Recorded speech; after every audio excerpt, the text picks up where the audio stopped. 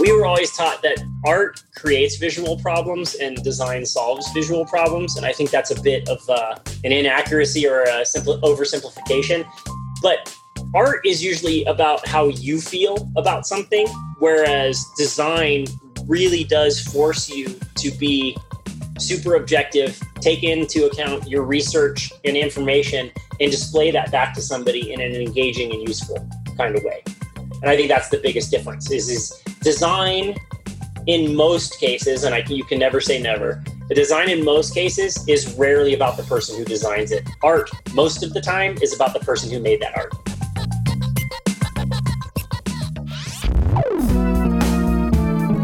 Podcasting from Boulder, Colorado. This is the Baby Got Backstory podcast, where we dive into the story behind the story of today's most inspiring storytellers, creators, and entrepreneurs. I like big backstories, and I cannot lie.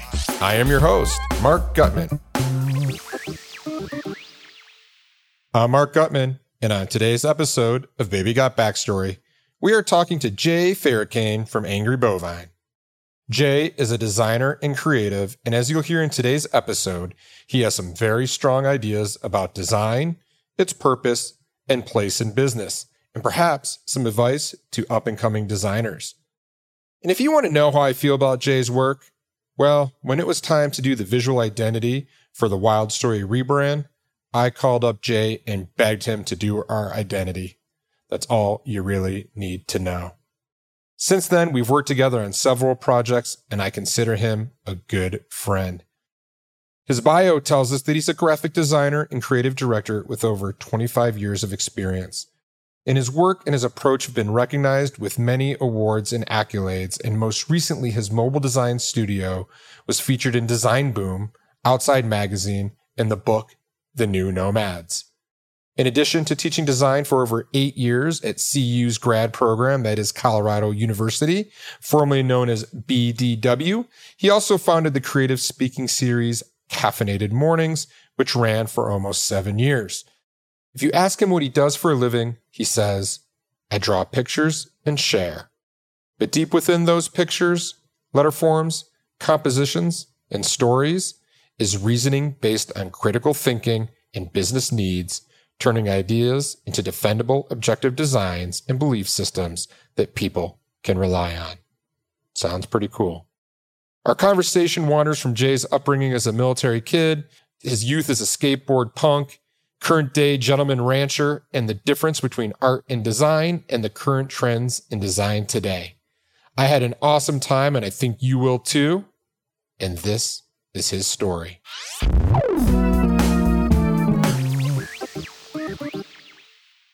I am so excited for today's podcast because I am here with the one and only Jay Farrakane, both my friend and colleague.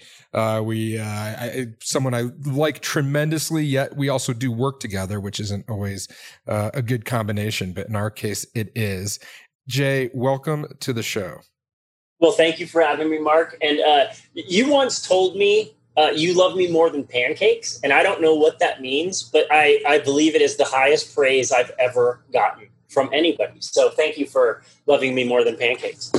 In my world, that is very, very high praise. So you are welcome, and thanks for coming on the show. I'm so excited to talk about all things design and just creative space in general. But before we get into that, why don't you just give us a quick sense of who you are? Go ahead and just introduce yourself, what you're up to these days, and what your business is. Yep, I'm Jay Farrakane. I formerly trained graphic designer. My background is a little bit of an interesting one, I think. I started out in the rough and tumble world of annual report design, coming right out of design school.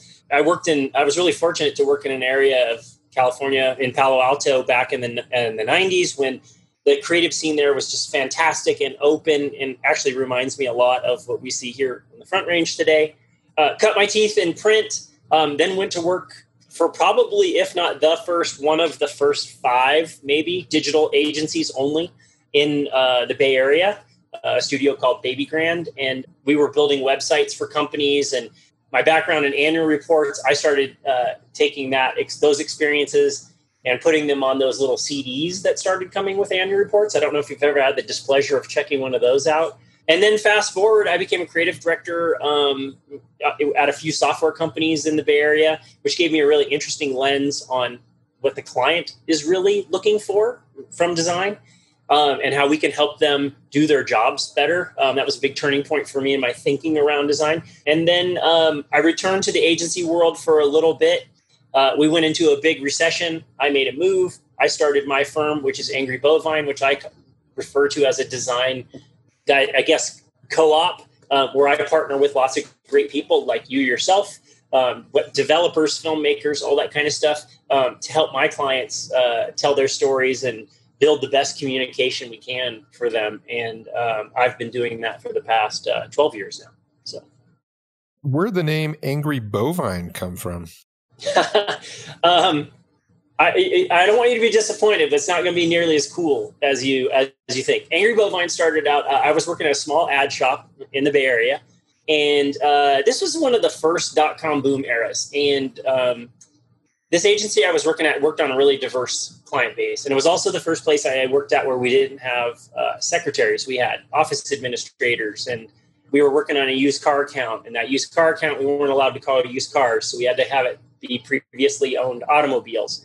And I don't know, I was angsty and whatever, and a younger designer at that time. And I had been building portfolios around my name, and that wasn't really a cool thing yet. And so again, me being a designer, my striving for objectivity all the time is I felt like whenever I'd build a portfolio around my name, the work that was in it became more about me. So in one of my angsty periods at complaining about what I was working on, probably at the agency, I was in the break room, and Mad Cow was breaking out of the UK. And I said to somebody, can you imagine here with all the political sensitivity around words and things like that, that in the very near future, we might not be able to say Mad Cow at a cocktail party without offending somebody. And I said, yeah, you would probably have to say something like, have you heard about that angry bovine disease? It's terrible.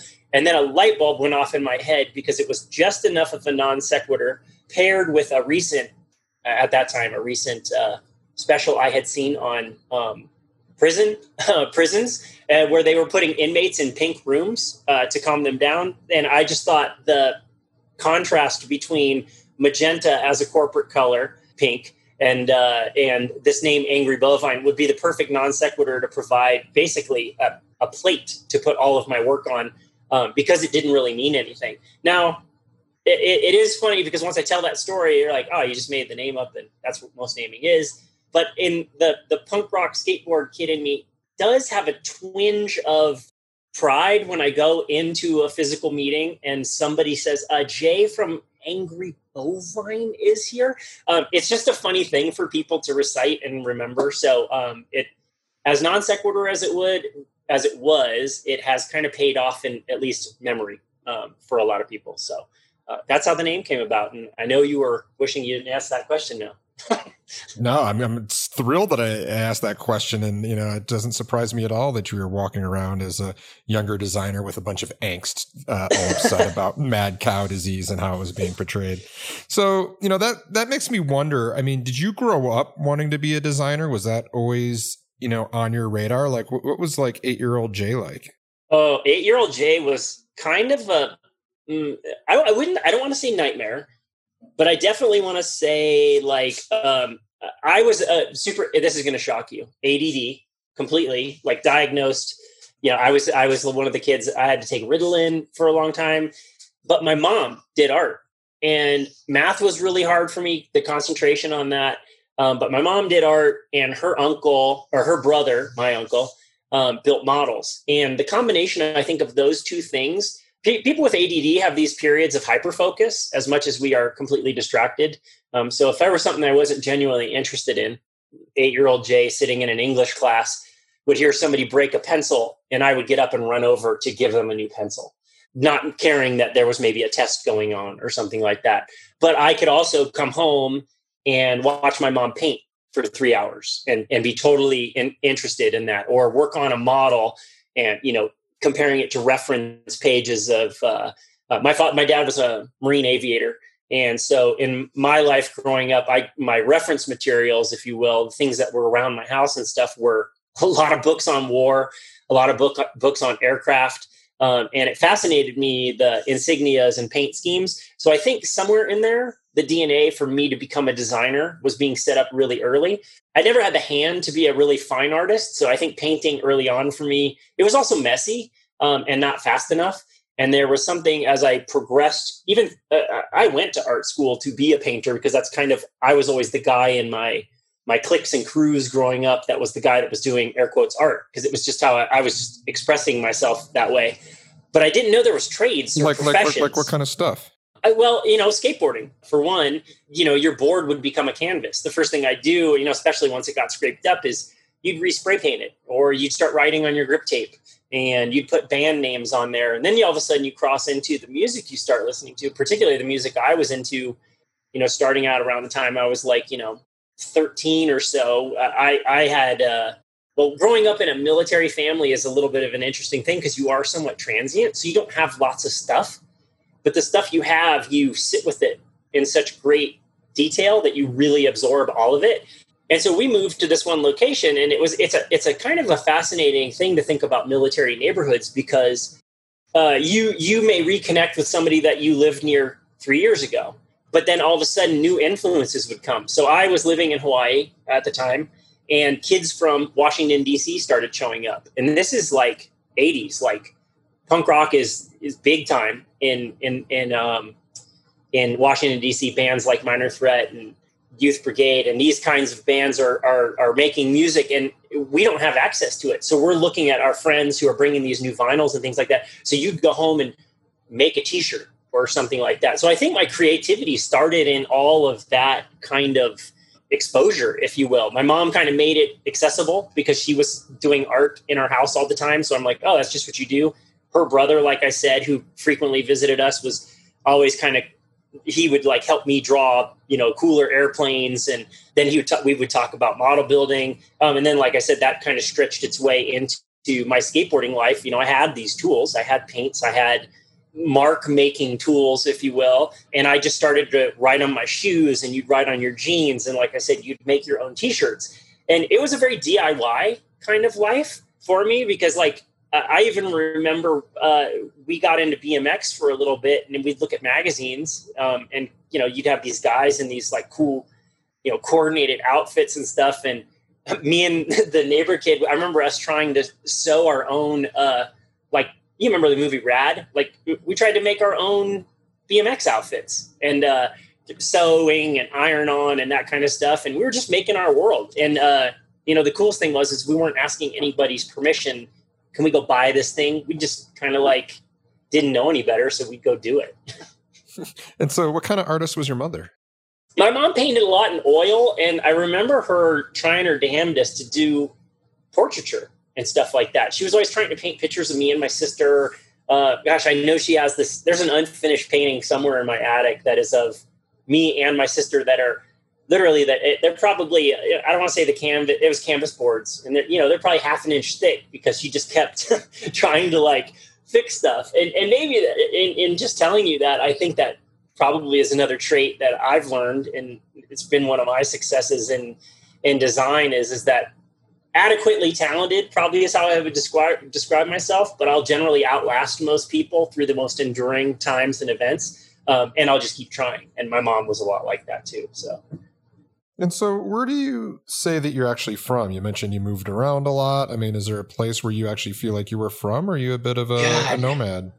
I think I'm a bit of a nomad, but I would say a lot of my respect and ethics around how people should behave and stuff was kind of really formed in Hawaii, growing up in Hawaii, because I was a minority there. And it's tribal in the sense of, you go to surf at a spot, you've got to show respect to locals and get in. Skateboarding was the same way. You go to a local skate spot, and you can't just be this loudmouth jerk that shows up and pushes everybody out of the way. You've got to be somewhat complimentary and respectful. And I think that that's one thing that, I really took with me. And after living in Hawaii, I moved at 16 years old. I moved from Hawaii to Japan, of all places. And that was a really interesting experience because in some way, you're in a foreign land, right? Like literally you can go off base. On base is like, it's like living, where you live today. You've got your supermarket, you've got a convenience store, you can go get sodas. There's usually like, hamburgers and whatever. But going off base, literally we'd jump the fence and you'd have your skateboard and some money in your pocket to ride the bus wherever. And it was kind of the coolest license as a kid. So I would say I was probably, my most formative years were spent in Hawaii. But I think moving to Asia made me really realize that the world's a lot bigger than just where we live. And then I came back to California at a fairly young age to start going to school and stuff like that, and really just started to learn how to take care of myself too. So I think all three of those areas in combination have made me who I am today. A lot of people look at me and meet me and they're like, "Oh, dude, you're California through and through." But I really think a lot of my background comes from what I learned in Hawaii. So you're like a Hawaii, Asia, Cali kind of mix. Yeah, definitely Pacific. Maybe that's how I describe myself. And so at that time, when you're growing up, you mentioned that you're, expressing yourself through skate culture and rad with the greatest bike race park feature of all time, the cereal bowl that you ride through, and then off the diving board spoon. But we'll leave that for another podcast. Are you getting in any formal art training? Are you taking art classes in school? Do you have any role models to say, hey, I can make a career out of this? Oh yeah. Well, role models probably less so, but man, there was a lot of signals pointing at my path. And I recently had this discussion with a guy who runs an agency out in New York, and we were kind of both talking about being ADD and growing up and the things we were interested in. And the ADD, the thing that I've learned about ADD, the way the ADD mind is that we are able to process stuff a lot faster than most people. The problem is it gets kind of archived. It comes in and gets archived in what they call midterm storage. So it's kind of hard to access. So that's why a lot of people with ADD aren't great at things like math. They can do it, just takes a little bit more work. But back to your question, the things that I was absorbing so much, digesting every single skateboarding magazine I could get my hands on, every single surfing magazine. I was, in terms of influences, when I went to, I think my parents maybe even realized that hey, at least he can draw. What are trades that he could do? And so when I lived in Hawaii, there was a fantastic drafting program in our school, which I think points at some of the technical work that I do today.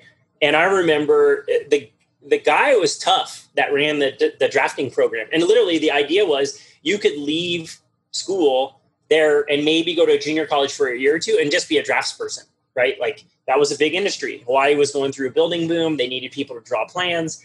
So this guy just basically, it was almost like a trade school. And so I think my first experience with art as a trade was probably my path to becoming a draftsman. Now, I quickly realized I didn't necessarily have the attention to detail that was required for that job.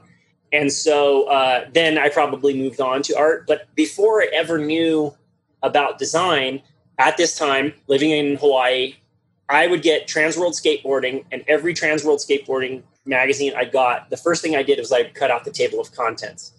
And I actually had to talk about this at a Colorado Ad Day or something like that. They said, what was one of the early influences in your design career?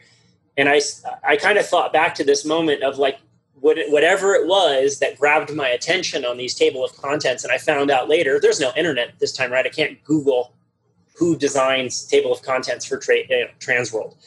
Again, back to my ADD brain, I probably could have looked in there and read, creative director, David Carson, because it's probably in the masthead or, the publishing information in the front cover. But anyway, I cut these out, and I realized that they were these super expressive forms of information design when you really think about it. And it was funny because I had the opportunity to meet David Carson, and I told him about this experience being, the time I was 13 to 16 years old. I cut out literally almost every table of contents out of Transworld and was progressively wallpapering my room with him. And I told him that at a book signing once, and literally he pulled a beer out from under the table and we shot the shit for about 5 minutes until his handler had to like drag me off. But we started talking about surfing and all sorts of stuff because he surfed. But I think my earliest influences was drafting and then those experiences with Transworld Skateboarding Magazine. Now the problem is like, and I think this is the coolest thing, that designers today is if they get excited or inspired by someone, they have this ability to find out who that is. And through social media, there's a good chance they could talk to those people. You know, if I ever found out who David Carson was at that time, you know, the act of getting in touch with him would have been vastly different. So I was inspired by his work for sure. I just didn't know what category it came from or where it was headed. And then, you know, here I am 25 years later, and I'm like still talking about it because it literally made a huge impact on me. And, you know, I was going to ask you a little bit more about where you went next and kind of your first job, but you keep using this term designers. Like, what is design? Like, how do you define that? And what is a designer? Well, so maybe this will help me do a definition for you. When I went to art school, I had this kind of, I'm going to call it a 3-step, and I'm making air gestures here that you can't see, but I had this 3-step experience in school. I went to art school, and then at some point in art school, I've always been a guy that just likes to go to work. And at some point in art school, I said, when do I get to go to work? Meaning like, when do I stop coming to classes? When do I stop dicking around? When do I just start to do some real stuff? And then after enough conversations, they realized like most art students just go back to school. Like you maybe get a grant and you become a graduate student, or you apply for a doctorate and you do some sort of thesis in art. And that wasn't for me. Like I really didn't like school. And the irony is I teach today. And I think that's probably some sort of cosmic punishment for the way that I acted in school. And that is another podcast. But then I went, somebody said, hey, I kept putting messages in my painting. Like I'd paint words and stuff in there. And my art teachers kind of get on my case because they were like, hey, you need to let your viewers, you know, fill out the story. And I'm like, but this is the message I want to tell. And so then they're like, have you ever taken any typography courses? And I'm like, I don't think I can even spell that, but what is that? And so then I went and did a typography course. And then somebody had told me, hey, by the way, if you kind of like don't want to do fine art, have you ever thought about illustration? And we had a really good illustration program at San Jose State. So I'm in illustration, I'm doing a little bit of typography, a little bit of illustration. And then it dawns on me, I'm like, okay, here I am in this situation again. And I want to go to work every day.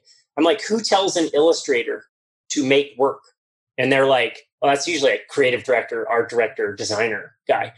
And I'm like, okay, cool. Where's that department? And so then I went to design and the design department at San Jose State at that time was really impacted. It was one of the, you know, they would take like a student of, I'm going to say at least a couple hundred students, maybe 150, 200 students. And then from that, one class would be admitted every year. And that was somewhere between 30 and 45 students. And it was all done through a portfolio review, compulsory portfolio review. Basically, everybody was putting up the same amount of work. It was really kind of like a hard deal to get into. And then once you got in there, it was this very international, Swiss kind of design style, international style of design being taught. So now coming to the definition of design is really, it was about making communication it was really about making communication. That's what it simply came down to. And there was an art aspect to it, but there was also some creativity in the side of making it not being cliched, creating engagement, working to the grid. You know, we were only using 3 fonts at that time, really early computer days, by the way, when I'm doing all this stuff. So gosh, in the way that I would define design is, you know, for me, it's objective visual communication. And how is that different than art? Like how does that differ from art?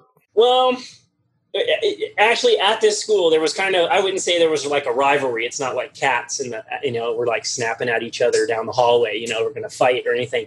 But there was this division between the art students and the design students. And we were always taught that art creates visual problems and design solves visual problems. And I think that's a bit of an inaccuracy or a oversimplification.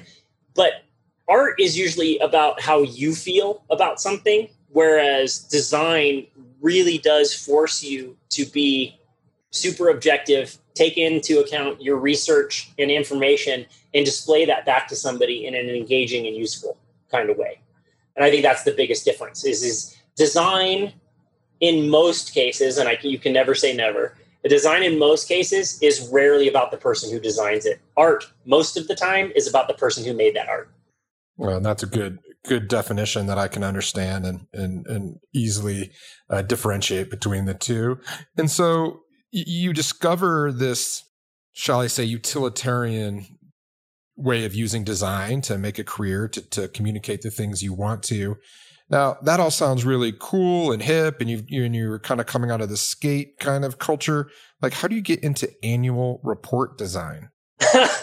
The annual report job was really funny, and it was so the era of when you got a job, and when I was in college, you'd go down on the lower floor, and outside the counselor's office, there'd be a board full of 8.5 by 11 sheets with the tabs off the bottom, and it would have a job description in there, and you'd pull the tab off, and you'd go find a payphone, and you'd call the place and say, hey, I'd like to apply or do an interview, or you drive over there and drop off a little sample portfolio. So anyway, I go downstairs, and this wall of all these job postings, there is one that is completely untouched. And so I pull the entire thing off the wall and take the entire thing with me and go and call this number. So thinking like, oh, no one else is going to call this. What I didn't know is the word on the street within the design department, everybody knew how hostile this agency was, this really small boutique agency in Palo Alto was. And that's why nobody was applying for internships there. And so my dumbass goes and grabs it, makes a call. They're like, yeah, come in next Wednesday, blah, blah, blah. I show them my portfolio, which at this time is primarily illustration and fine art stuff. But the sheer fact that I had been painting words and stuff in there kind of got me into a little bit of a design category, and I had some typographic work in there. And so I go start there, and literally the second day at the studio working for this really small, like she was maybe 5 foot tall, was into couture clothing. She was just a presence, and she was not nice at all. But I learned how to keep, growing up in the military, you just learn how to keep your head down. And you just go. And if people are terse with you, you just kind of move on, and it's no big deal. I was pretty used to it. So I go there and I'm like, gosh, this isn't, that fun, but I'm learning quite a bit. Well, day 2, I show up, the entire staff of the agency quits. And so I'm in design school, getting ready to get out of design school. And at this time, there'd be this exodus every year from the design school, and everyone would go out into the market, and you all had the same portfolio. And as a guy who just wanted to go to work, I'm like, well, if I stick it out here, I'll have like a couple pieces that will be like my own. It will be real world work, which will make me stand out in the marketplace. So that year, literally day 1, I go and sit with 3 designers over the course of the day, and they tell me someone was working on like the Yahoo annual report. So that's their IPO. That tells you how long ago this was. We were doing a project for Motorola, and we were doing a project for a food irradiation brand. Now, my career gets into a lot of industries like that. I end up, most people meet me and they go, oh, you're from California and you work in either the record or like motocross industry. I work on a lot of enterprise software or a lot of intangible product kind of things.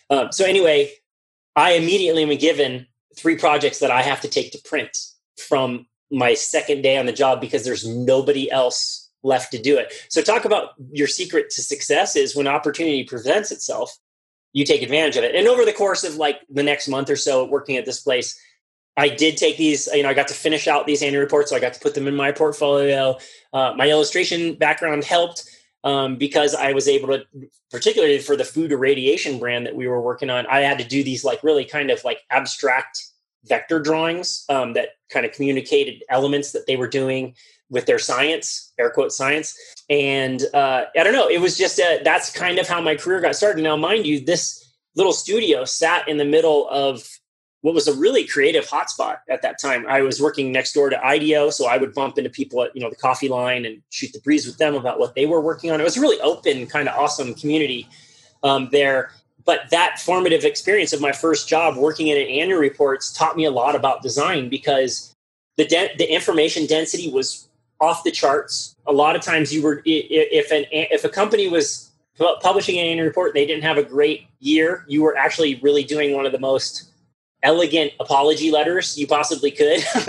Or if they did do a great year, you were trying to show like, you had some real opportunity to make them, superstars, and the people that were investing in them who got these books feel really validated. So it was kind of a cool tool that annual reports also sit in a part of brand that I'm really excited about, that like they mean a lot to the people who are connected to that business, much more than like a consumer would be or something like that. So anyway, learned a lot there. And then, like I said, from there, I did go and work. I went right into a much more digital job after that. But it was very early on. So. Yeah. And you talked about it a little bit, but what was it like in the Bay Area at that time? Like what's going on? Like what's the general scene? How's it changed? Yeah. So I would say, I still have clients in the Bay Area. So I have at least a somewhat of a lens. I live here in Colorado now, but prior to COVID times, I was flying back and forth, and my wife's family's from there, so we visit quite a bit. But I would say the 90s through the 2000s was like a golden age of particularly technology, and then the design that came off of that was just an amazing place to be in and around. Really liberal thinking, a lot of openness about ideas, and I think like any location or industry for that matter, in the years I've seen, things have gotten a little bit more conservative, and that might be the scale of business and frankly, the wealth that some of these organizations have. But I think it really, some of that period in the 90s, 2000s, that's a couple dot-com booms in there. And there was just this optimism and hope around like, hey, you have an idea, you can bring that to bear. And there's just so much like work to be had, and so many things that we got to explain really for the first time to people so that they could understand the value of these businesses. And that was a really fun thing to me, whereas I have friends who went and worked at Nike and all that kind of stuff. And I look at the work they do, and it's beautiful, and it's something that like every man can connect to. But because of the clients that I just happened to start working in the industries that I started getting a lot of exposure to or experience in, I realized they were no less sexy than a Nike, a company that makes manufacturing software. Someone needs that thing.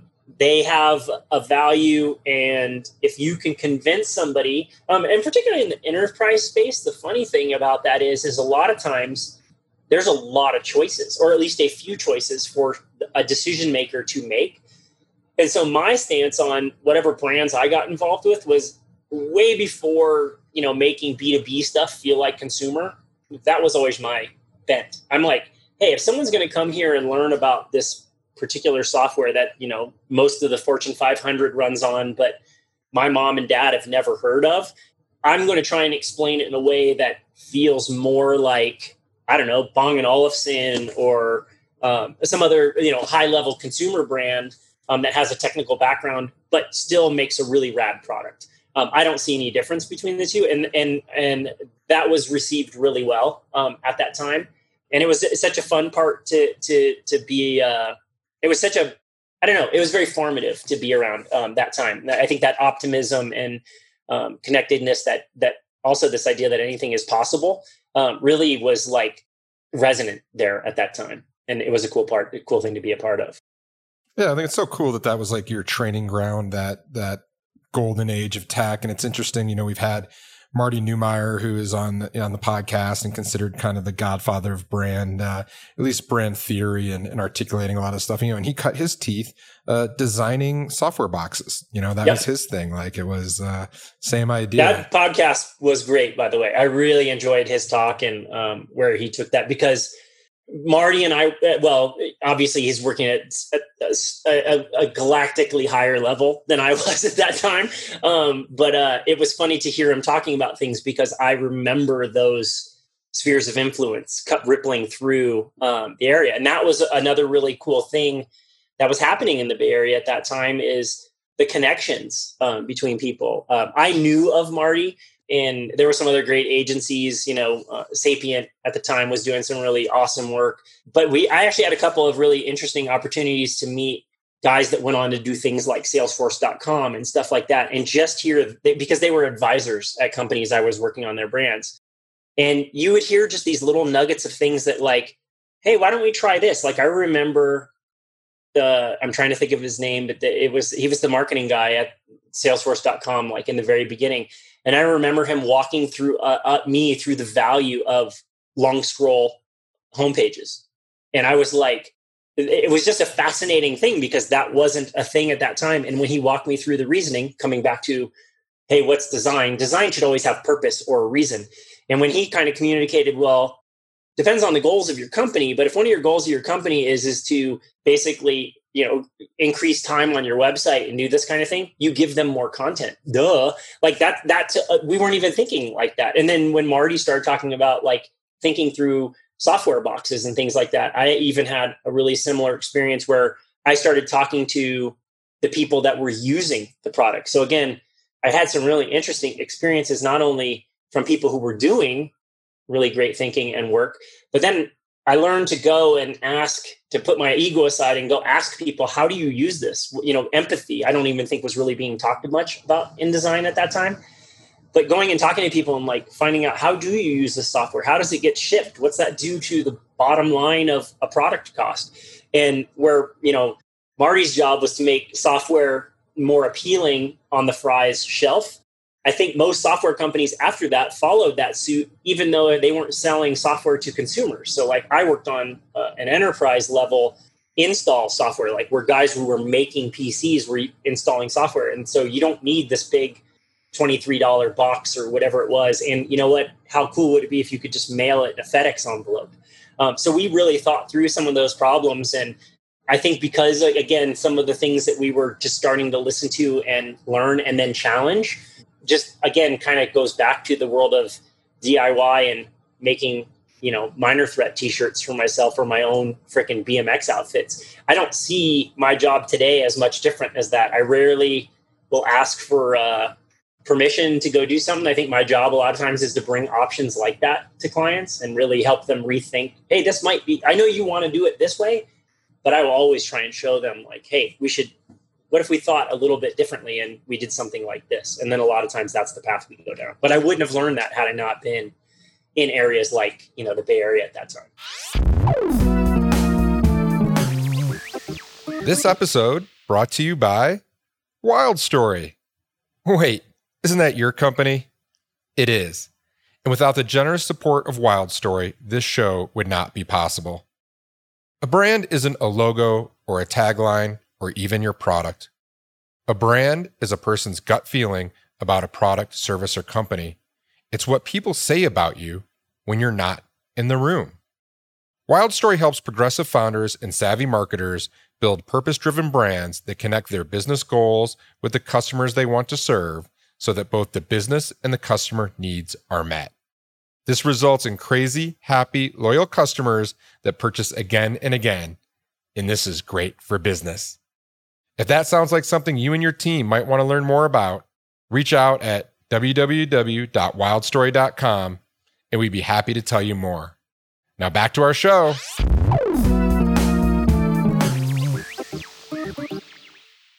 And so, one of the things that I think is really interesting about you is some of the non-professional stuff, right? Well, you're a real avid cyclist. You live in North Boulder on what is effectively a ranch, right? So that goes really well with the Angry Bovine moniker. And you work out of a cool, retrofitted trailer out on that ranch. And so walk me through a little bit, like, how did you get to Boulder? Like when did cycling enter the picture? Like when did you become this like cool design rancher dude?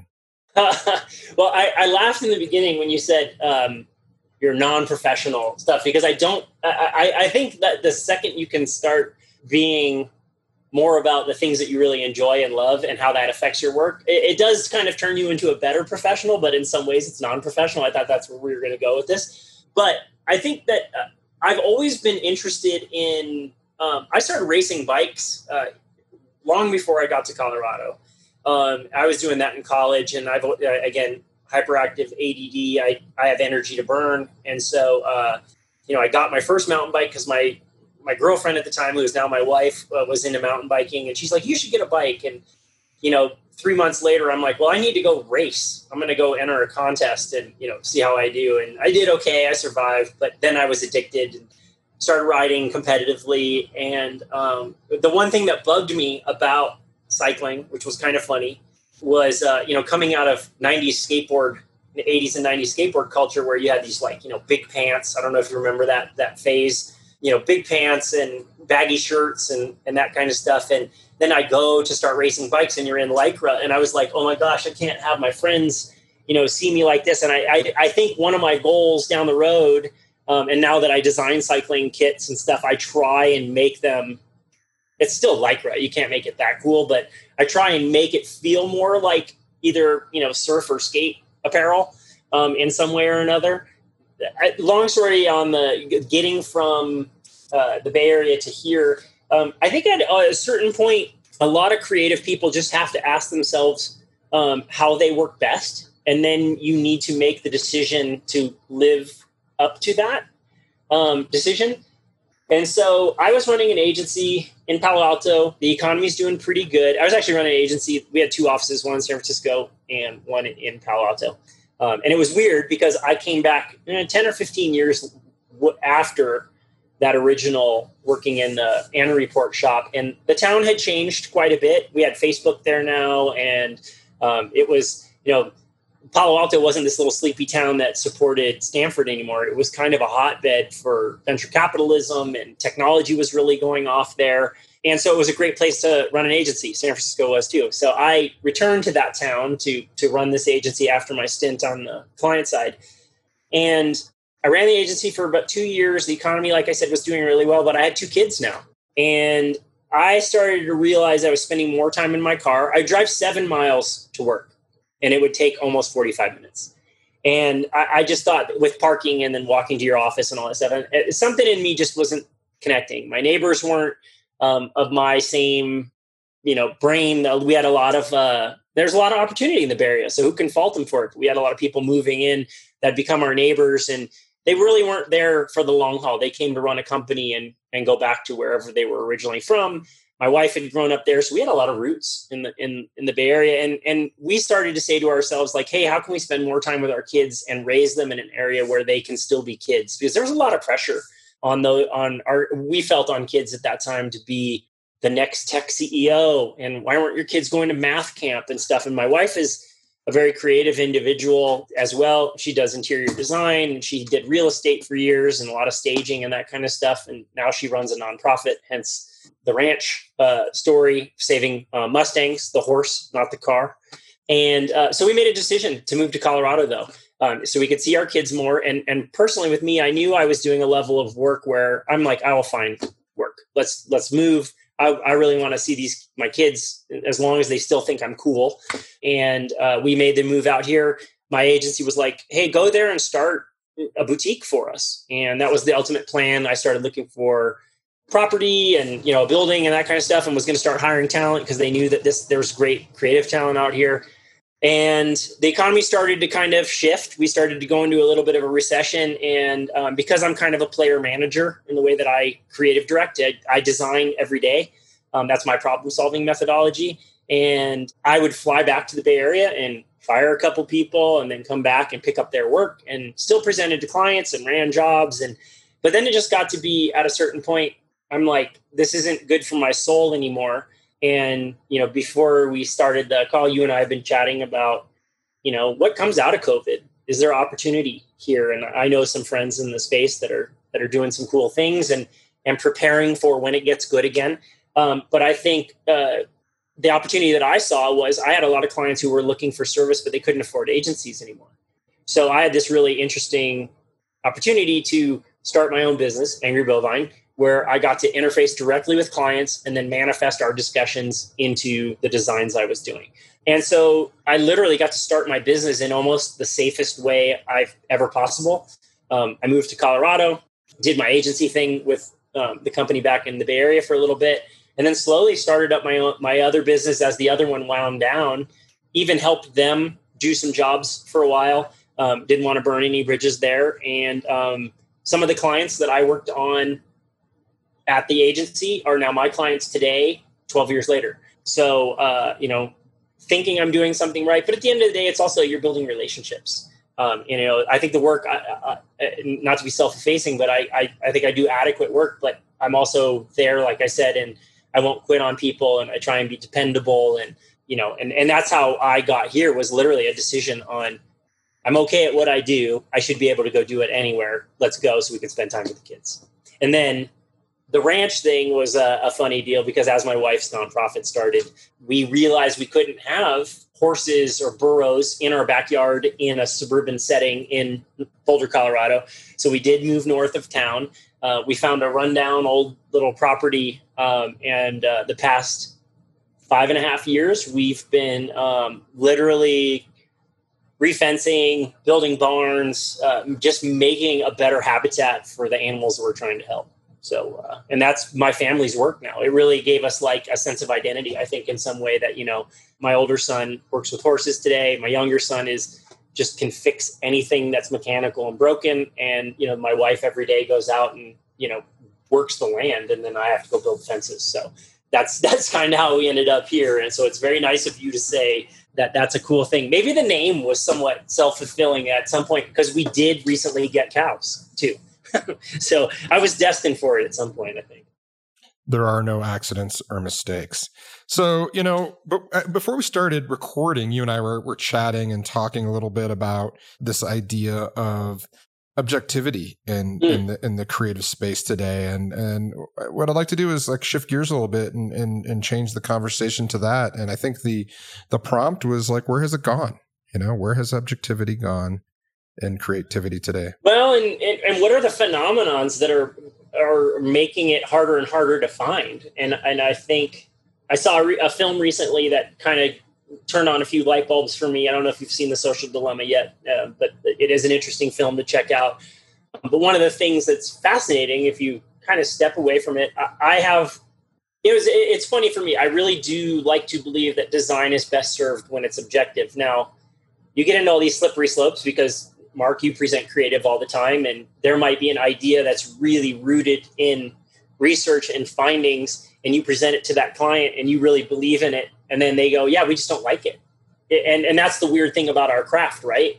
For all the objectivity and information and support we might have behind an idea, at the end of the day, some part of creative, particularly when you start putting form or imagery or words with it, you get into subjectivity, right? Because if somebody doesn't like that photograph, or if somebody doesn't like that layout, or somebody doesn't like that word, all of a sudden things get upset. But objectivity, the thing that's kind of fascinating, gets kind of called out in this film and has made me think about it ever since. And I've had a couple conversations before seeing the film. That's the one thing that a lot of, I pitch a lot of work, and I don't always win all the work. But one of the things I like to do is I go back and I check when things launch. And I like to go and just see, wow, I wonder what came together to make that thing what it was. Because if you go look at something like a website or even a brochure or something like that, or a campaign, those are organisms, right? It's not just a simple, clear idea that comes out and launches. There's a lot of influences and pressures and things that shape it to be the thing that it is. But the objectivity is usually my go-to tool, because I can say, hey, this isn't about me, coming back to empathy, and this is design. Objectivity is really about like, hey, let's help you, the person that's very close to it, usually the business owner, make some decisions based on being rational and research versus emotional kinds of stuff, which can sometimes be dangerous. And so I guess the things that have come up is like, I see a lot of agencies go out and build work where that idea seems a lot like the way that they serviced a previous client. So were they really being objective, or were they really just trying to get work out the door? I think that the fascinating byproduct of the media we digest and social stuff and that kind of thing is our objectivity might be being eroded in a little bit, because if we all of a sudden don't hear things we agree with, say I present a creative idea to you that you might not like it, it's usually more divisionary than it is conversation starting.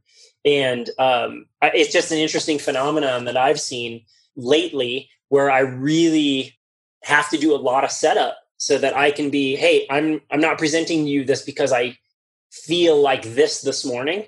I'm presenting this idea to you because objectivity is pointing us in the direction of these things fill the goals that you've told us to fulfill. And I don't know, are you seeing any of this in your work, where you start to present ideas and it gets biased or something like that in some way or another? Because I know this objectivity thing goes far beyond the creative circle, but are you seeing any of it too? It's a fascinating topic to me.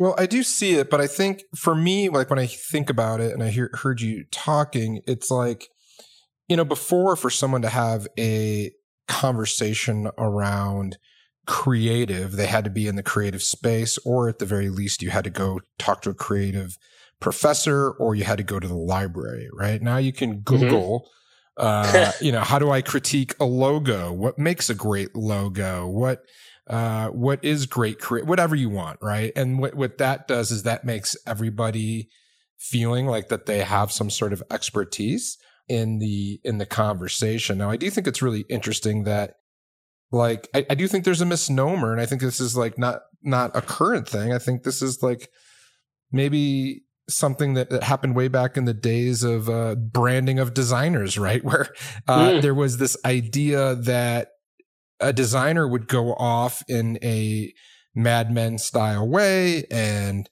bang their head against a wall and come up with an amazing idea and then create as if they were a mad scientist in a blur of paint and scrap paper.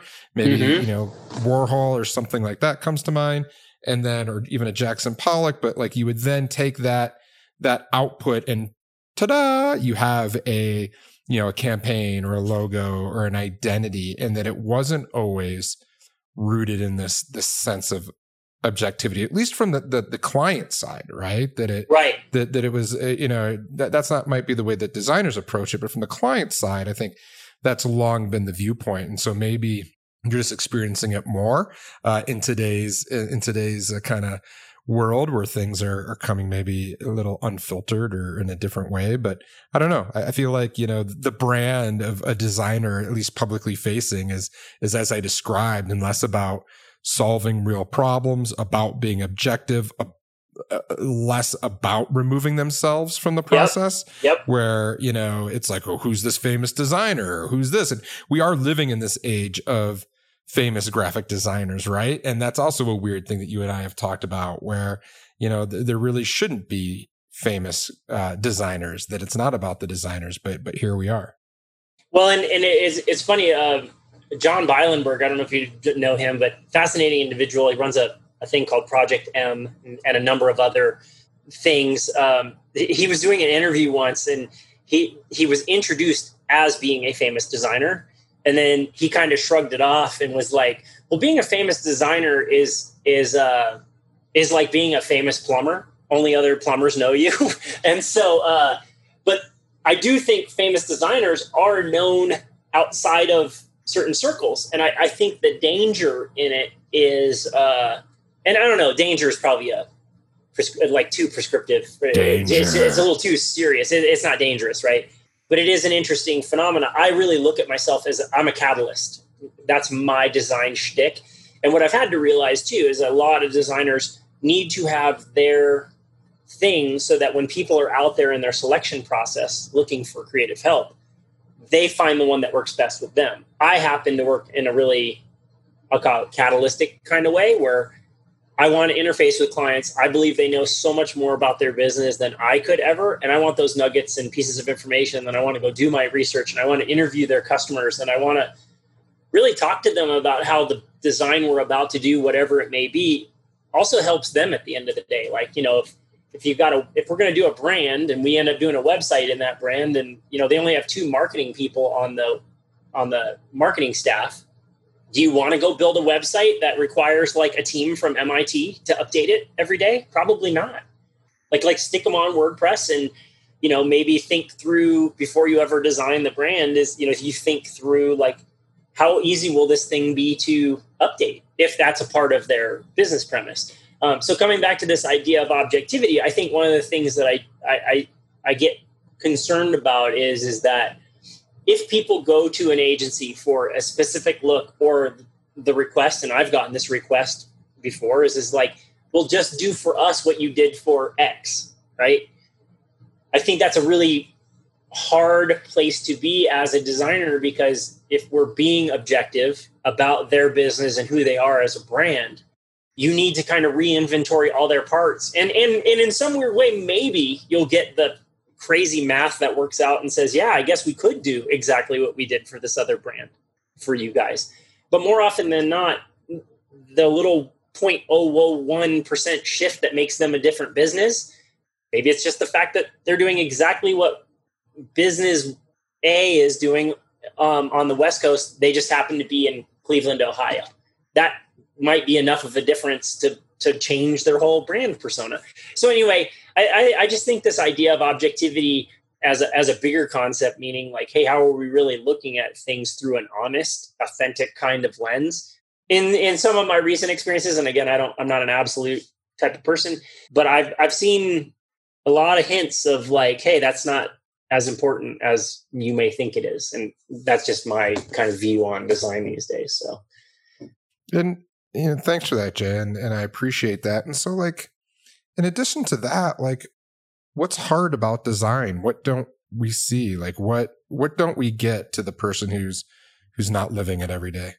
Well, design is funny because like it's, I have met some guys that can literally, they go and they clock in and then they're designing. I think for me, what's hard about design is it's never really done in my mind. In some way, I don't want to say I'm dissatisfied, but I always think like, how could it be optimized? How and from an hourly standpoint, designers make a pretty good living doing what we're doing. I don't think it's as hard as like as a guy who's run a ton of fence and built sheds and done construction in his life.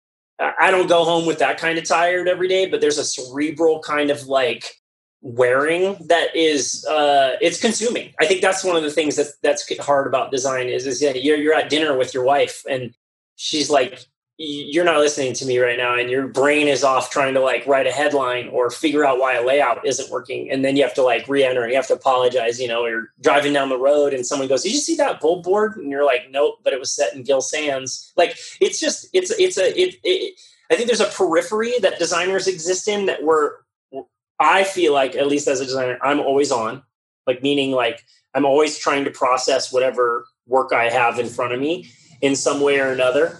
And so from an hourly standpoint, that's one thing that's hard about it, is it's just constant. And I've never, even in cycling or skateboarding, I was never a guy that was good at like, hey, I'm going to stop for 2 weeks or a month, and then I'll just come back and hope I'm exactly the same.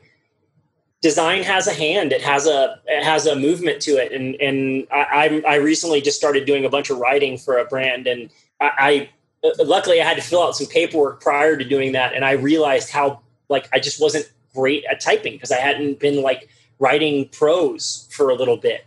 And so like, I think that's one of the things that's hard about it. I think that if you pair that with genuinely wanting to do good work, it puts a lot of anxiety on the designer. And I think that's one of those things. I remember when, I'd drop a proposal to a client and job might not start for 2 weeks. I'd start worrying about, will I have good ideas? And I still do that today. Will I be able to solve those problems when it's time to start?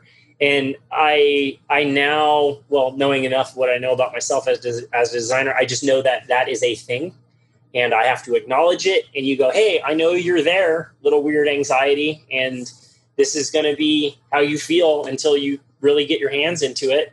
Back to this writing example that I'm really working on right now. Like I did this thing where you kind of like constantly check email or go look at results of, sports results, and you do anything but work on the thing because you're fearful of like getting started. And so I think my process as a designer to eliminate, air quotes, some of the hard stuff is actually just fucking getting to work and start hammering it out. And even if some of the work is throwaway, I had a painting teacher a long time ago just tell me, I would sit there in front of like a blank canvas or big sheet of paper or whatever. And so what he would do is he'd tell me, like, pick up your brush or a piece of charcoal, and he would take my hand and just run it on the paper. He goes, making the first mark's the hardest thing. And then he would just walk off. And I'm like, oh, so sometimes just getting started is one of the things that makes design hard. And I think genuinely, coming back to that idea, is like, you want to do a good job. Most creative people care for a couple reasons. A, you want to do a good job because someone's paying you good money to help them communicate their thing. B, you get into the, I'm going to call it the Andre 5000 world. Wait, is that an Outcast reference? It's an Outcast reference. You're only funky as your last cut. And I'll tell you one thing that I've really learned, or at least been re-exposed to it, is just because I guess most creatives should never, ever really get comfortable that they have to no longer prove themselves, because that's a really dangerous place to be, because I think as creatives, we are always proving ourselves. That's really our job. Hey, we've given you this problem. Show us how you're going to solve it. That's proof, right? And so that second feature in there, the you're only funky as your last cut, comes back to caring about the work you do, but you also want to do really great work because you know that work that you're doing at that moment ensures more work comes down the road, because this is such a referral kind of world too. So yeah, it's funny to say it's hard because it isn't like ditch digging, but it is, there's an anxiety that comes with it that requires a lot of management, and you can kind of get in your head. But you know, if you have the sensibility to just acknowledge, like, this is the way it goes, and press on, you'll get it done. Then, you know, it's just a part of what you sign up for. So what's next for Jay Farrakane and Angry Bovine? Well, you know, this year I've been fortunate. I think about every year I kind of just, I've worked on lots and lots of industries. I get pulled back into certain industries. Like, there's so much work in high tech and software to do. But I also really, you know, back to my other things I enjoy, I've worked in bike a lot. But every year I try and pick an industry that would be kind of cool to work in. And this year I was fortunate enough, I wanted to do something, maybe it's because of where I live, being on a ranch, et cetera. I wanted to work in some ag brands, and I actually got to do a little bit of work in ag. I'd love to do something maybe more on the outdoor or hunt side of things. I just think those are fascinating industries that, you know, I love some of the stuff that's going on there, but I also love cross-pollinating. So, you know, my background in skateboarding and punk rock and the subversiveness, and coming back to this idea of objectivity, a lot of stuff that I end up working on takes on some of those behaviors. And so it's just cool to see that, to get exposure in those industries and learn how they work and stuff like that. So what's next? I would say, you know, I'm always looking to work in industries I've never had experience in, because I don't know, this comes back to the objectivity thing. I've done one car brand in my entire life. And I remember working with the client at the car brand. And there was a lot of her argument when we would present work was, this didn't fit the mold of what was compulsory in the space. But yet our directive was, let's stand out, let's be different. You know, all of these things that were kind of contra to what she was kind of coming back to, like, it's not done this way. And so to me, as somebody who I am proud of the fact that I get to work in lots and lots of industries, because again, back to that point of objectivity, and every brand is its own thing, even if it's in the same industry, is really important to kind of start to look at and go, how are we going to solve this problem? What's unique to you guys? And let's just take it from that standpoint versus, here's what everybody's doing in this industry. Can you make us just like them? So what's next is, you know, just continuing to do new stuff. Well, as we come to a close here, Jay, it makes me, you know, instead of kind of our normal closing question, I got a different one. Do you have a project or something you've worked on, minus anything you've done with me, that you would earmark or point out as your favorite, something that you think of real fondly of, something that you're particularly proud of? What is it, and what does it look like? Yeah, you know, I have a couple soft spots. One, you know, two come to mind. One, because I love bikes. So we got to do some work for Cannondale where they were really shifting big thinking in their brand, and I still see effects of that today. And I would think that's the coolest thing as a designer, is to see lasting impact in what you do. I think one brand that I'm really, really proud to have worked on was some of the very formative stuff for Strava. If you know the running and cycling platform, did the original identity for them. And I tell that to people sometimes and they go, wow, that's so cool. And blah, blah, blah. But, when I did that original identity, that was literally like 8 people in a rented office space on Sandhill in California. It wasn't what we know it as today with TV commercials during the Tour de France. But the premises that we set in place from a visual design perspective, color palette, strong logos. I remember I was racing Leadville, and out there in the middle of nowhere is the bright orange Strava van that, we had done really loose concepts of. And this icon that we had built in, now coming back to Reason, this icon was if you look at the logo type of Strava, it has all these up and down arrows. And if you know anything about Strava, it's about performance. And so one of the things that we wanted to build into this idea of Strava is can you log into Strava every day and see how you're trending? Are you doing great today? Are you doing a little less than you did yesterday? And I came around the corner and the back end of the van was there, and that little icon was on the back of the van that we had designed. It's these 2 superimposed arrows, one pointing up, one pointing down, slightly off center from one another. And I came around the corner, and I hadn't worked on that brand in maybe 4 or 5 years. And there it was, still there, still present, still physical, and communicating from very early on. And that's the thing I get the most excited about with the brands I get to build is and you as a brand strategist, you know this too, that like I think a lot of times the misconception of brands or branding in particular is, hey, when you write a brand, it tells us how to use our logo. Nope. Brands should be about how you run your company. Logos are the signals that bring people to the company. Their branding is the signals that bring people to your company. But I'm always really pleased when I get to talk to decision makers at a brand I've worked on. And, they use the brand to make business decisions. They use it to still manage like their branding. Are we using the right color palette? Are we using the right fonts, et cetera? But more importantly, are they using the brand as like a decision-making tool? Hey, if we said we're the most trustworthy company or we're the most human company, and then they all of a sudden, note to save a buck, they automate their entire, customer service platform or something like that. That might not be the best decision for that brand. So I think that's my sweetest thing that comes out of what I do on a daily basis is, the impact it has on a business, the longevity, seeing it out there in space is really rewarding for me. And Strava is probably one of the best examples of that.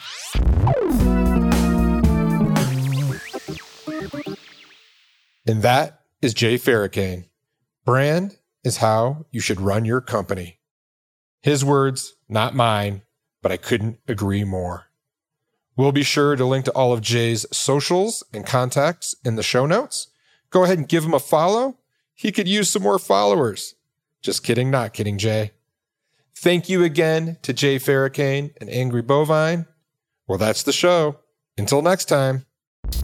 Make sure to visit our website, www.wildstory.com, where you can subscribe to the show in iTunes, Stitcher, or via RSS, so you'll never miss an episode. I like big stories and I cannot lie. You other storytellers can't deny.